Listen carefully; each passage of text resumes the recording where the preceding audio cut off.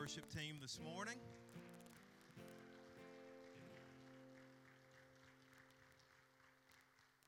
You may be seated. You may be seated. I love that first song we started off with. That's a new song, but you'll hear it again pretty quickly around here. In our Father's house, in my Father's house, there's a place for me. Thank God for that. Love that second song too. That it's talking about even in the midst of the valleys, we're still going to praise God. Sometimes we have to just praise Him in the storm, praise Him in the valleys. But man, great job, worship team. Thank you so much for leading us to praise God this morning. A couple of announcements I need to make real quick, and we'll try to keep moving here, but I do want to reiterate that we are signing up for our Wednesday night groups. You know, for a while we did small groups year-round, and a couple of years ago I was actually studying a book called The Radical Wesley, and it talked about John Wesley, how he did his groups, how he did his discipleship, and he basically had large groups, medium-sized groups, and then small accountability groups of 2 or 3 people. And I decided that here maybe we needed to mix it up a little bit, and so we just came through a great semester of small groups. We call them life groups here, and some great things happened there, and we just are so thankful for those of you guys that plugged in. We're part of that. But this semester we're doing something I'm calling Rushwood U. Or like Rushwood University. How many of you have ever watched like Prager University on YouTube? Anybody out there? Anybody woke? Okay, awesome. But we're calling this Rushwood U. It's not a real university or anything, although I do have a real doctorate. But anyway, I'm going to be teaching this semester, and it's an 18-week course, basically, 17 weeks, and then a celebration of completion. I'm going to be teaching the second part of church history. If you were here with us last fall, and we meet in the Senior Life Center, which is that building right over that way, y'all, we're going to meet over there at 7 o'clock for the class every Wednesday night, except for the Wednesday before Thanksgiving. We're going to take that one off. But what I'm going to basically be teaching you guys is from the time of the Reformation, Martin Luther, and we talked about that last year. It was the 500th anniversary last October of the Protestant Reformation. We're going to be talking about what the church, what the people of God have been up to from that time until now. And so you're going to encounter some amazing people in church history you may have never heard of. Certainly you've heard of John Wesley. He's one of my absolute heroes. But you may not have heard of people like William Wilberforce, who was just such an amazing person in Great Britain who brought an end to slavery through his life in Great Britain. It's people like Sojourner Truth. Maybe you remember her from your history days in your schools growing up. But you may not have known that she was a Christian minister and how God used her. People like Billy Graham, who has just gone home to be with the Lord. We're going to learn a little bit about him. Even if you don't like history, this is the plug I made in the first service this morning. Even if you don't like history, you still need to come. And the reason for that is, even if you don't like history, a lot of fellowship takes place on Wednesday nights in these meetings. And I hear people sometimes who say, maybe they've been around this church for a while, and they say, well, I just don't know anybody at Rushwood anymore. Okay, to have friends, you're going to have to show yourself friendly. That's what the Bible says. And so this is an opportunity for you to come and to talk to people, to meet new people. We have a meal that starts at 5:30 that runs from 5:30 to 6:45 every Wednesday night, $3 a person. You can't beat that. Come in and eat with your church family, get to meet some new people. We have opportunities built in during the church history course. At the end of every week, you're going to get together and talk in small groups and get to know some people. This is our manual that we'll be using. This is something that I put together and developed. These are going to be $10 a piece, and all that does is almost cover our printing costs. So we're not making any money on these, but this is something you can put on your shelf and keep. And if you say, hey, I like that story that Brent told us about, you can go back and reference that and look through it. Guys, I put a lot of time into developing this, okay? And so it makes me feel good when you guys show up and plug in on Wednesday nights and get what God has for us through this. Probably the following fall, I'm going to talk about world religions and cults, and so we're going to do this sort of thing all over again. Sunday morning's great. I'm glad you're here on Sunday morning. Statistically, I should probably be happy just that you show up on Sunday morning anymore in our culture. But I'm a perfectionist, so I want even more than that. I want you to show up on Sunday morning, but I want you to come back on Wednesday night, and you're going to learn some deep things, I think, through this that will be a real blessing to you and maybe other people. Last semester that we did church history, I was so blessed that one of the ladies in our class, she would go through the class every Wednesday night, And she had a father-in-law who was very sick, and he's since gone home to be with the Lord. But she would come to our class every Wednesday night, and then she would go to her father-in-law's house and sit down by his bedside and reteach what I had taught that night to him as he was homebound and sick. I thought, man, how great is that something good is actually taken and it's shared. And that's the kind of thing that we're looking for to have happen with this. So my plea to you is, if you don't think you'll like it, please come give it a try for a couple of weeks and just see if maybe it's better than you think it'll be. Those of you who were part of it last semester, last fall when we did this, I think you could tell other folks that it really was a great time and you really did learn a lot, and they ought to come too.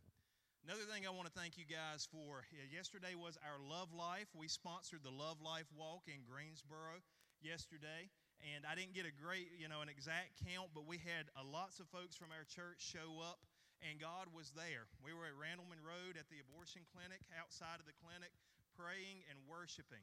We didn't engage people going in. We didn't hold signs or try to talk to them or anything like that. We simply prayed and we worshiped. One of the darkest places in the city of Greensboro, one of the darkest places in our area. Average somewhere between 50 and 100 children are aborted there every week. And I don't know about you, but as a Christian, I just can't sit silently while something like that goes on. And so we were out there praying and worshiping, and sometimes people will say, well, does something like that make any difference at all? Before we left, we had a lady who works at the Yadkinville Crisis Pregnancy Center, and she came up to me and she said, Pastor Brent, I just have to show you this. She said, at the exact time when we were praying and worshiping, I got a text on my phone from a lady I had talked to 3 weeks ago who was abortion-minded, who felt like she had no choice but to get rid of her baby. And she said, I thought she'd gone through with it because I hadn't heard from her again, but I just got a text from her, and the exact time we were praying, she sent a text saying she was going to keep her baby, wanted to go into counseling, and wanted to know if we could help her with getting started out to raise this child. And she said, that's the power of prayer. When the church starts praying, things start happening. And so a difference was made yesterday.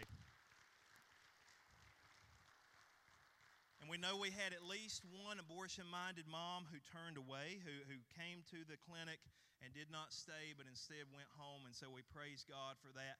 It does make a difference.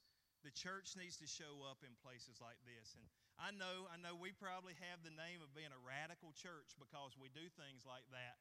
And I said, I would love to have that printed on a T-shirt, radical. That doesn't bother me at all because Jesus Christ was radical for me. It was a radical act when he hung naked on a cross for my sins to save me from death, hell, and the grave. That was a radical act, and so I have no problem in being a radical for him. In fact, as we study through church history, you're going to find out it was the radicals that made a difference. It was the radicals that actually changed things. The Christians that went with the flow didn't do a whole lot of good for God, but it was those who said, no, I'm going to be salt, I'm going to be light, I'm going to see a difference made. That's where difference was made in history and in our culture, and so we get to be part of that in our day. We will have Saturday, August 25th, another chance at it. If you want to be part of the Love Life Walk, we'll be giving you more information. But Saturday, August 25th is our next day to participate in this. And man, it was such a blessing. I got texts from people and comments from people that they were so glad they went, so glad they were a part of it yesterday. So make plans to be part again on Saturday, August 25th. Well, we're in a new sermon series, and that series is called Rooted.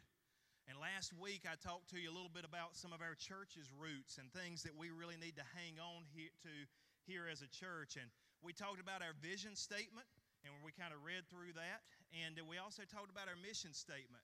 Now, my first group this morning didn't do so well in remembering our mission statement, so I'm going to see if you guys can do better.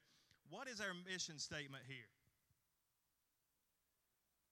Oh, y'all did better. The first one went back to Reach, Grow, Serve this morning, but no, it's lives made new, love made visible. We want to see lives made new in Jesus Christ. We want to see love made visible in this community because as Christians, when we say, hey, I love you, I love you, I love you in the love of Christ, and we don't do a thing about it, then the world says, you're a bunch of liars. Why do I want to be part of what you guys say? Because, you're not actually showing love. So that's what we're about here. Lives made new, love made visible. And then we talked about why this church began. This church began in 1950 to reach, this is called the Rushwood Park community. We were created, this church started in 1950 to reach this community. And we do a great job of reaching people, but I don't think we do necessarily still the greatest job of reaching the community that's right around us. I believe God has us here for a reason. Now, I'll be honest with you. If I could just pick this church up and sit it wherever, this church building, and sit it wherever I wanted to, I probably would not put it on Old Farmer Road right outside of the city limits, kind of hidden, kind of tucked away. In fact, I'll be honest, I'm a little jealous of some of the churches in town that people drive by 100 times a day, and they never really drive by here. We kind of have to help people find this place. But I believe God has us here, 1810 Old Farmer Road, for a reason. And I believe there are children in this community, there are youth, there are kids that need to be reached with the gospel of Jesus Christ. And with His help, we're going to do that. We're going to start reaching them, and we're going to see some amazing things happen. So that's one of our roots that we want to hold on to. But today I want to go back to the Bible, and I want you to look at Paul's prayer for the Ephesians. Have you ever started praying? Maybe it's in the morning, maybe it's when you get some spare time in the day. Have you ever started praying and then all of a sudden you got distracted? You were praying and then something else captured your attention and you think, oh, wait, I'm supposed to be praying, and then you have to go back to praying. Don't feel too bad about that, because the same thing happened to the Apostle Paul in the book of Ephesians. He starts to pray for the Ephesians, and then he thinks, you can almost hear him as you read through there, thinking, oh my goodness, I need to make sure that I tell them about my ministry. I need to make sure they understand what I'm all about. So he starts to pray, and then he stops. He tells them about his ministry, and then he goes back to praying for them. That's the portion of the scripture that we're at right now. He has entered back into prayer. He remembered what he was originally doing. He's going back into prayer, and he's praying for this church at Ephesus. And the Ephesians are so much like Americans. They're very similar to us in the way they lived, the way their culture was set up. A lot of parallels there. So Paul begins to pray for the Ephesians and probably the churches around that area with just a beautiful, powerful prayer. And I know you guys just got seated and you're comfortable and you're ready to just sit back and listen to me for the rest of the service. But part of my job is to make you uncomfortable, so I'm going to ask you to stand one more time. And we're going to read Ephesians chapter 3, verses 14 through 21 together. I think there's power when we read the Word of God together as the people of God. Do you believe that, church? I believe something special happens in the spiritual realm. And so we're going to read this together on the count of 3. 1, 2, 3, go. For this reason I bow my knees before the Father, from whom every family in heaven and on earth derives its name, that He would grant you, according to the riches of His glory, to be strengthened with power through His Spirit in the inner man, so that Christ may dwell in your hearts through faith, and that you, being rooted and grounded in love, may be able to comprehend with all the saints what is the breadth and length and height and depth, and to know the love of Christ, which surpasses knowledge, that you may be filled up to all the fullness of God. Now to Him who is able to do far more abundantly beyond all that we ask or think, according to the power that works within us, to Him be the glory in the church and in Christ Jesus to all generations forever and ever. Amen. Let's give God a round of applause for His word. To all generations forever and ever. Amen. You may be seated. All right, from the questions that you have never asked, but probably should have file, I've got a question for you. What is the difference between a tumbleweed and a fig tree? Never have thought about that in your life till now, have you? But I just said it, so now you got to think about it. What's the difference between a tumbleweed and a fig tree? Well, I got a picture of these two plants, and we're going to do a little comparison of them. This obviously is a tumbleweed. A tumbleweed is a plant that has become disconnected from its roots. And because this plant is disconnected from its roots, there's no greenery in it. There's no fruit that it bears. In fact, really, there's no life in it. All that a tumbleweed is good for is getting in the wind, and wherever the wind blows, the tumbleweed ends up going. The tumbleweed has to follow the wind. It has no strength in itself. It's at the mercy of the elements. No life, no fruit. It can't grow. That's a tumbleweed. Wild fig tree, on the other hand.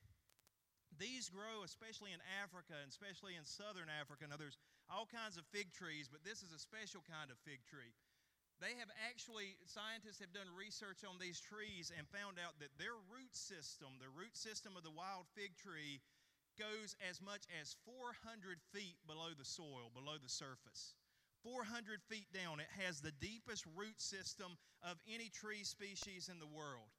And because of that, it's full of life. Green leaves. It bears figs that people can eat and animals can eat, and it actually provides nourishment to the environment around it. It's able to grow and it's able to sustain itself. Now, I'm not getting into this morning because I'm not crazy. I'm not getting into old earth creationism versus new earth creationism and all that sort of thing, young earth versus old earth. Just what scientists have said, though, is that these trees, scientists believe that these trees have been around since the time of the dinosaurs. They believe that this species of tree has existed for 60 million years. Now, if that were true, why would that be the case? It's because the root system goes so deep that these trees can withstand storms. They can withstand flooding. They can withstand heat and dry times. They can withstand just about anything because they are so deeply rooted in the soil in which they grow. What's the difference between a tumbleweed and a wild fig tree? A wild fig tree has roots, and a tumbleweed doesn't. It's a pretty good lesson for Christians as well. You know, they say the average Christian today, as far as church attendance, the average Christian spends 4 years in a given church before they move on to the next one. And I understand there are good and legitimate reasons sometimes for leaving a church. Church starts teaching false doctrine, you got to get up and you got to get out. Church starts looking at culture for the answers instead of Jesus Christ for the answers. You're probably going to have to get up and you're probably going to have to get out. You're going to have to try something different. But the consumeristic idea of church attendance, that I will attend this church as long as it makes me feel good and as long as I'm good with every single thing that goes on and the pastor never says one sentence out of order or anything like that, I think it's kind of unhealthy. My mom and dad have been in this church since 1950. They were kids, so they weren't founding members of this church, but they've attended this church since 1950. They've been here all their lives. But there was a point in time where they actually were a little bit disgruntled with things going on here and were thinking about leaving this church. And they went to an older minister, not a part of this church, but an older minister, and said to him, you know, we're thinking about leaving Rushwood. We're thinking about trying another church to see how that goes. And the older minister said to them, don't let the devil get you on the run. He said, if the devil gets you on the run, he'll keep you on the run, and you'll never do anything good for God anywhere as far as church goes. I think that's a real lesson. If you have deep roots, you bear fruit. If you have no roots, oftentimes you bear no fruit anywhere. The root system is what brings the fruit. And that's not the main point I wanted to talk to you about this morning, but it is a good point. It is something to think about. There are legitimate reasons to leave a church, but not every reason is a legitimate reason. Paul here in Ephesians chapter 3 wants the Ephesian church to be like the wild fig tree. He wants their roots to go down deep. He wants them to be rooted in Jesus Christ and in the love of God. And so Paul's prayer here gives us some clues as to what we can do to become rooted. And over the next few weeks, that's what we're going to talk about. What are some of the things that will help us become rooted in Jesus Christ? We're not necessarily going to look at this word by word, verse by verse. We're going to look at this more as big concepts that Paul's prayer is teaching us about becoming rooted in Christ and in the love of God. The first thing Paul writes here is, I kneel before the Father and I pray. I kneel before the Father and I pray. The Greek word there for kneel, and it implies the prayer word there if you study the Greek, and you're probably not going to, so I did it for you. But anyway, the Greek word there is kompto. And kompto actually means to go to your knees in honor of. To go to your knees in honor of. So in old days, when you would come before a monarch, a king, or a queen, you would kneel down, you would bow down to honor that person. I don't know, did you see a few weeks ago when President Trump and Melania visited the Queen of England? Did you guys see that fiasco that went on or whatever? The media was really upset, and you guys know I've been critical of our president sometimes for some of the things he said, and there's other things I've thought, good job, good Trump, I appreciate you doing that. So I've tried to be very fair on this guy, but they were really mad that that Melania didn't curtsy and that Donald Trump didn't bow to the Queen of England. And I don't know, maybe I'm a little bit of a redneck or whatever, but I thought, didn't we settle that in 1776? I thought we decided we weren't going to do that anymore back then. I think we reiterated it in 1812, but anyway, that's that historical part of me. But anyway, it didn't really get me all that upset that an American president did not bow to the queen, the sovereign of a foreign nation. But I'll tell you somebody we should bow before, and that's Jesus Christ. He's always worthy of us bowing. He's always worthy of us coming to Him in honor and respect and paying tribute to Him in that way. When we pray, here's my first point this morning. You say, man, you finally got there. Okay, my first point this morning. When we pray, we call God King. When we pray, when we humble ourselves, when we bow before God and honor Him for who He is, we call Him the King of the universe, yes, but also of our lives. Physically, and I will be honest with you, every time I pray, I don't bow down. I just prayed up here earlier, and I didn't bow down. I didn't go to my knees. Sometimes I do. Sometimes there's certain times, special times, where I feel the Spirit leading me that way, and I'll bow down and I'll get on my knees before God and I'll pray that way. But even if I don't physically get down on my knees, I try to always, in my spirit, bow before who God is and acknowledge His power, acknowledge His sovereignty, acknowledge His majesty and His might. Because let's be real about it, I'm just animated dust. It's all I am. I'm just dust that God has put the breath of life in. And yet I'm approaching Him who is eternal, who is a spirit, who is the King of the universe. I need to come to Him in honor, and I need to come to Him in respect. And so I bow my heart, I bow my spirit before Him when I approach Him in prayer, and I declare that He is worthy of honor. I say, God, you're up there, and I'm down here. God, you're the King over my life, and I am not. You are in charge, and I am dependent on you. Prayer is an act of worship to God. Prayer, when we take time to pray, it glorifies the name of God. It brings glory to His name. It magnifies who He is and what He has done. That's the first point. The second point is this.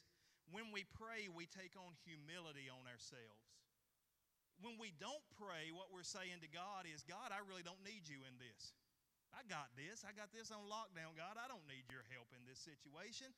I'm the man or I'm the woman, and I can handle this. God, I'll maybe bother you when there's something bigger that I need from you. But right now, this is easy. This is child's play. I've got this. But when we pray to God in things big and small, we're becoming humble. And we're saying, God, I need you so much. Father, I need you so much. Dad, I need you. Abba, Father, I need you so much to do something in my life right now. My kids, when we're in a store, they come to me or they come to my wife, and they'll come up with something and say, oh, man, this is so cool. And you know what that translates to? Hey, would you buy this for me? That's what they're really saying. And a lot of times if it's something small, I'll say, don't you have your own money? Don't we pay you for chores around the house? If you really want it, you'll buy it.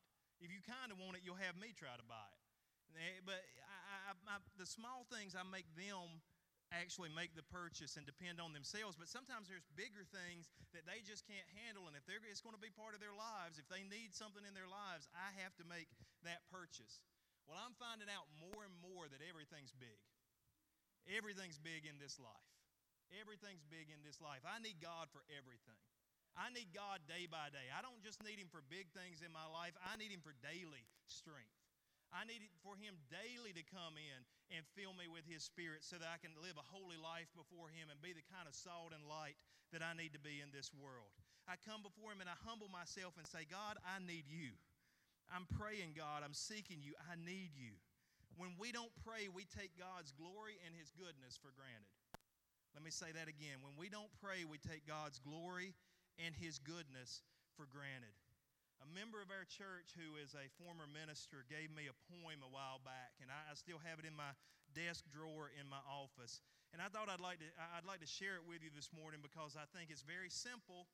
It's not Wordsworth or anything like that as far as poetry, but there's a profound meaning to this if you'll catch it.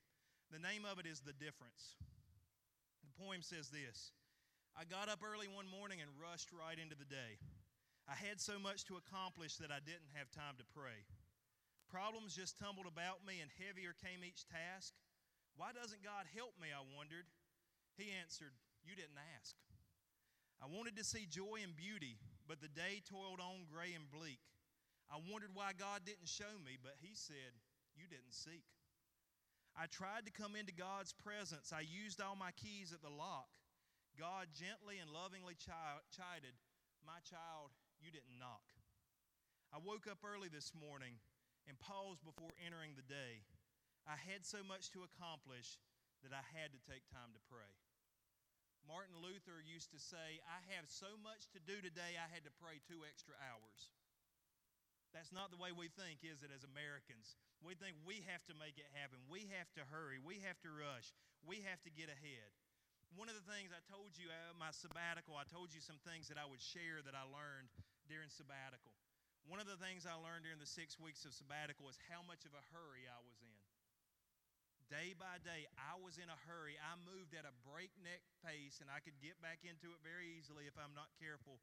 I moved at a breakneck pace. I always had to be moving. I always had to be accomplishing something. I always had to be doing something. It was very hard for me to find margin to rest, to relax, to have any fun, because I felt like if I'm not doing, it's not happening. And that was actually an affront to God, my Father. Because when I'm still, when I'm resting, when I'm getting refreshed, He's still at work. He's still doing things behind the scenes. I felt like I had to make it happen. And God rebuked me in my spirit during that time of sabbatical that, "Brent, you don't have to do it all. You don't have to do everything for Rushwood. You don't have to make every plan for the church. You don't have to put everything together because I'm at work. It's my church after all." And he really showed me that during these weeks. You know, there's something in our culture called hurry sickness. Hurry sickness is we try to move so fast, we try to do so much, it literally makes us mentally and physically sick. It can bring disease into your body because you're always in a hurry. I mean, some signs of hurry sickness would be that when you can't stand a red light. Are you like that? You get to a red light, "Oh, the light caught me. This is going to take forever to get." Sometimes I'm like that, especially the one right there by Hardee's where you turn off on the Zoo Parkway. You know, if you get caught there, you're going to be there for 2 or 3 days before it finally turns again. You know, we're in such a hurry. We don't like to slow down for anybody. We don't like to slow down for slow conversations. We don't like to rest because we feel like we have to make it happen. But here's the good news. God is making it happen already. He just asked us to join in with what He's already doing. And so it doesn't go quite into our American culture to take extra time to pray, but maybe that's part of what's wrong with our American culture, is we're not taking time to pray. Maybe that's part of what's wrong with our church culture, is we're not taking time enough to seek Him for His blessings, for His strength. So when we pray, we humble ourselves before God. When we pray, we put down roots. This series is called Rooted. Prayer is one of the things that will more deeply root you than anything else.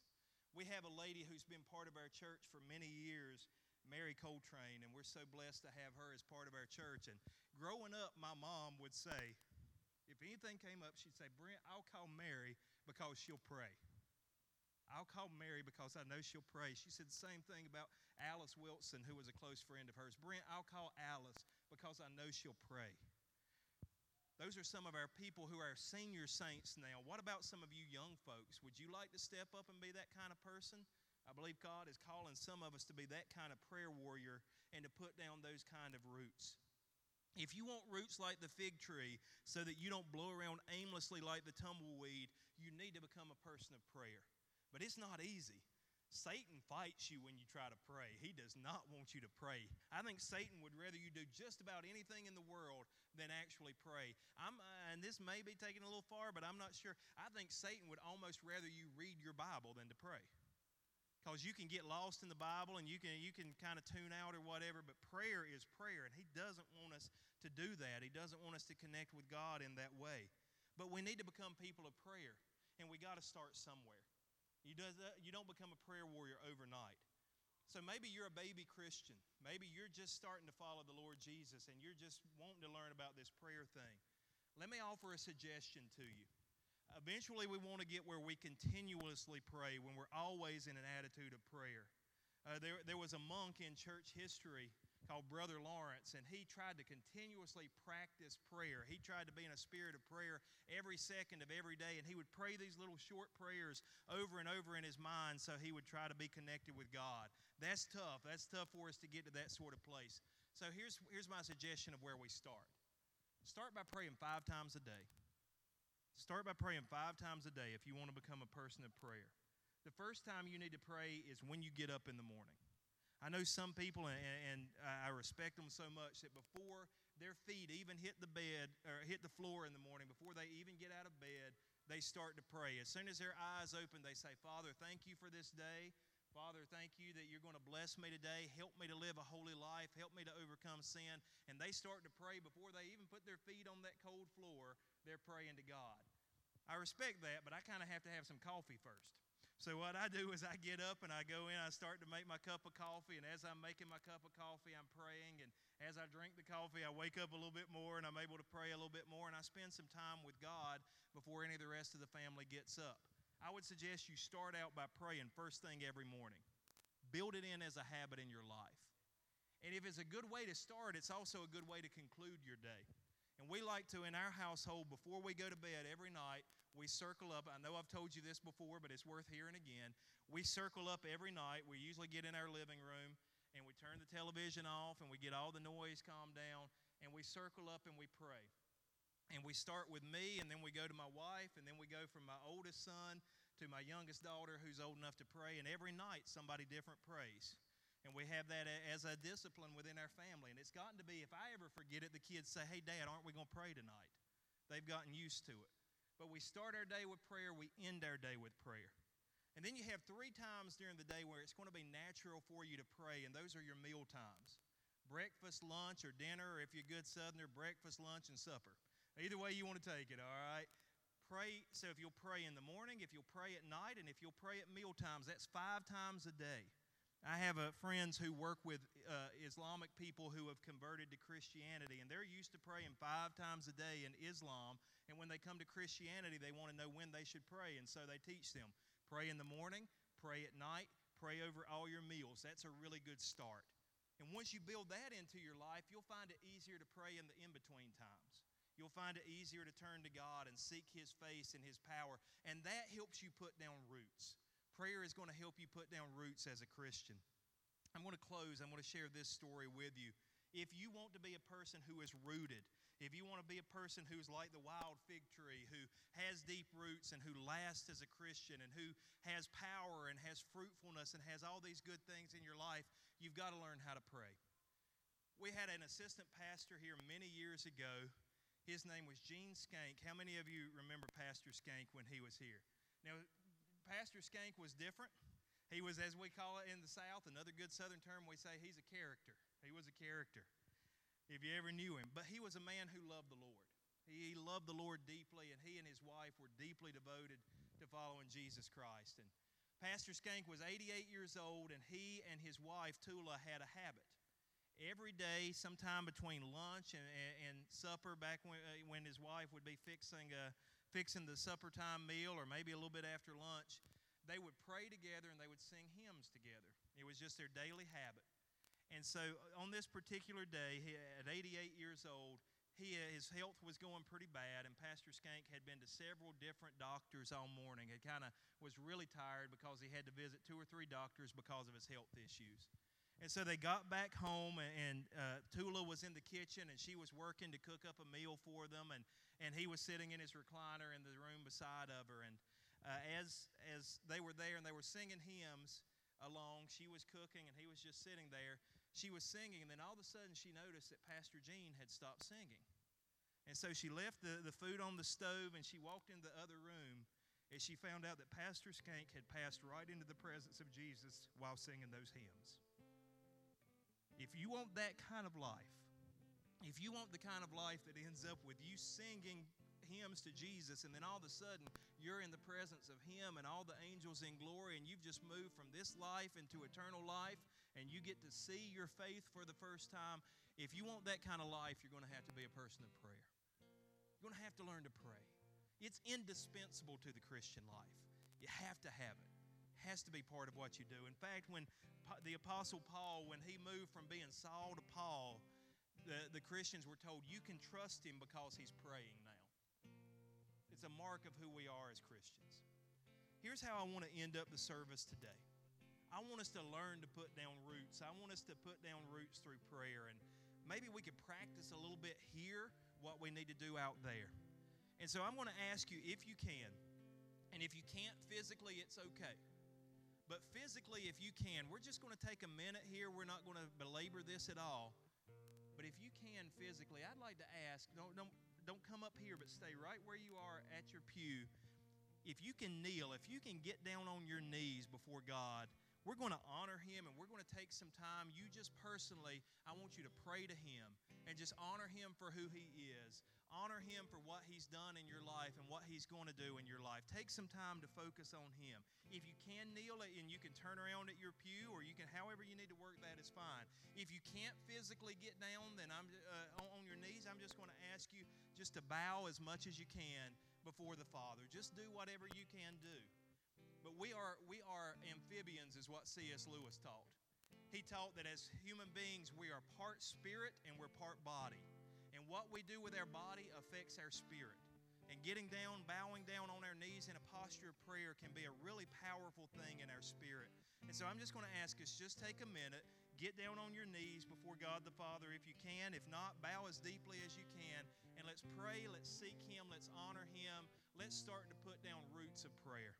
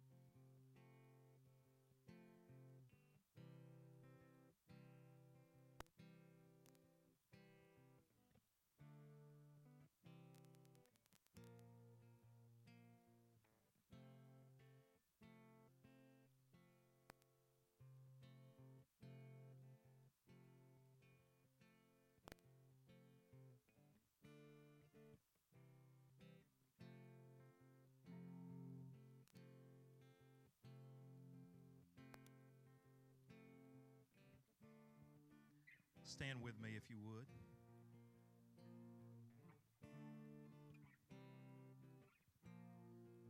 We're going to pray together. After we pray, don't run out the door. Let me talk to you for just a second before we go, but let's pray together.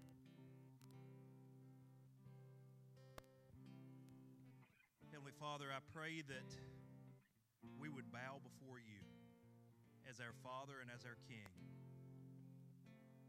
God, I pray this would not be the last time that we get down on our knees before you, but that we would honor you for who you are, that we would seek you daily, that prayer would not be the last option for us, God, but it would be the first thing that we do.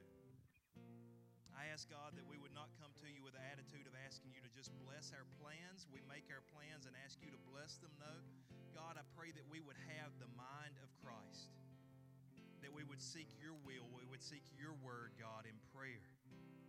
Lord, help us to put down roots. Help us to stand strong with you. Help us to be like the pastor whose story we told, that at the end, God, we will be so close to you that we just transition right into eternity, praying and praising you. Lord, as we leave this place today, I pray that you would remind us that worship doesn't end here. Worship is everything we do. 24 hours a day, 7 days a week, we worship you with our actions. We worship you with our speech. Help us to do that more and more, and help us to become more and more like Jesus Christ. Father, we love you. We praise you. We thank you for the blood of Jesus that covers all our sins and gives us the right to enter into your presence. We get to come into the throne room of the King and bow before you because of Jesus. It's in his name we pray all these things. Rushwood said, amen. On your way out, remember our giving boxes, your tithes and offerings. We have a lot of good things that we want to do between now and the fall. We want to work on our kids' area some, so any giving that you can do to bless in that effort is going to be appreciated. I love you, and there's nothing you can do about it. Have a great day. We will see you soon.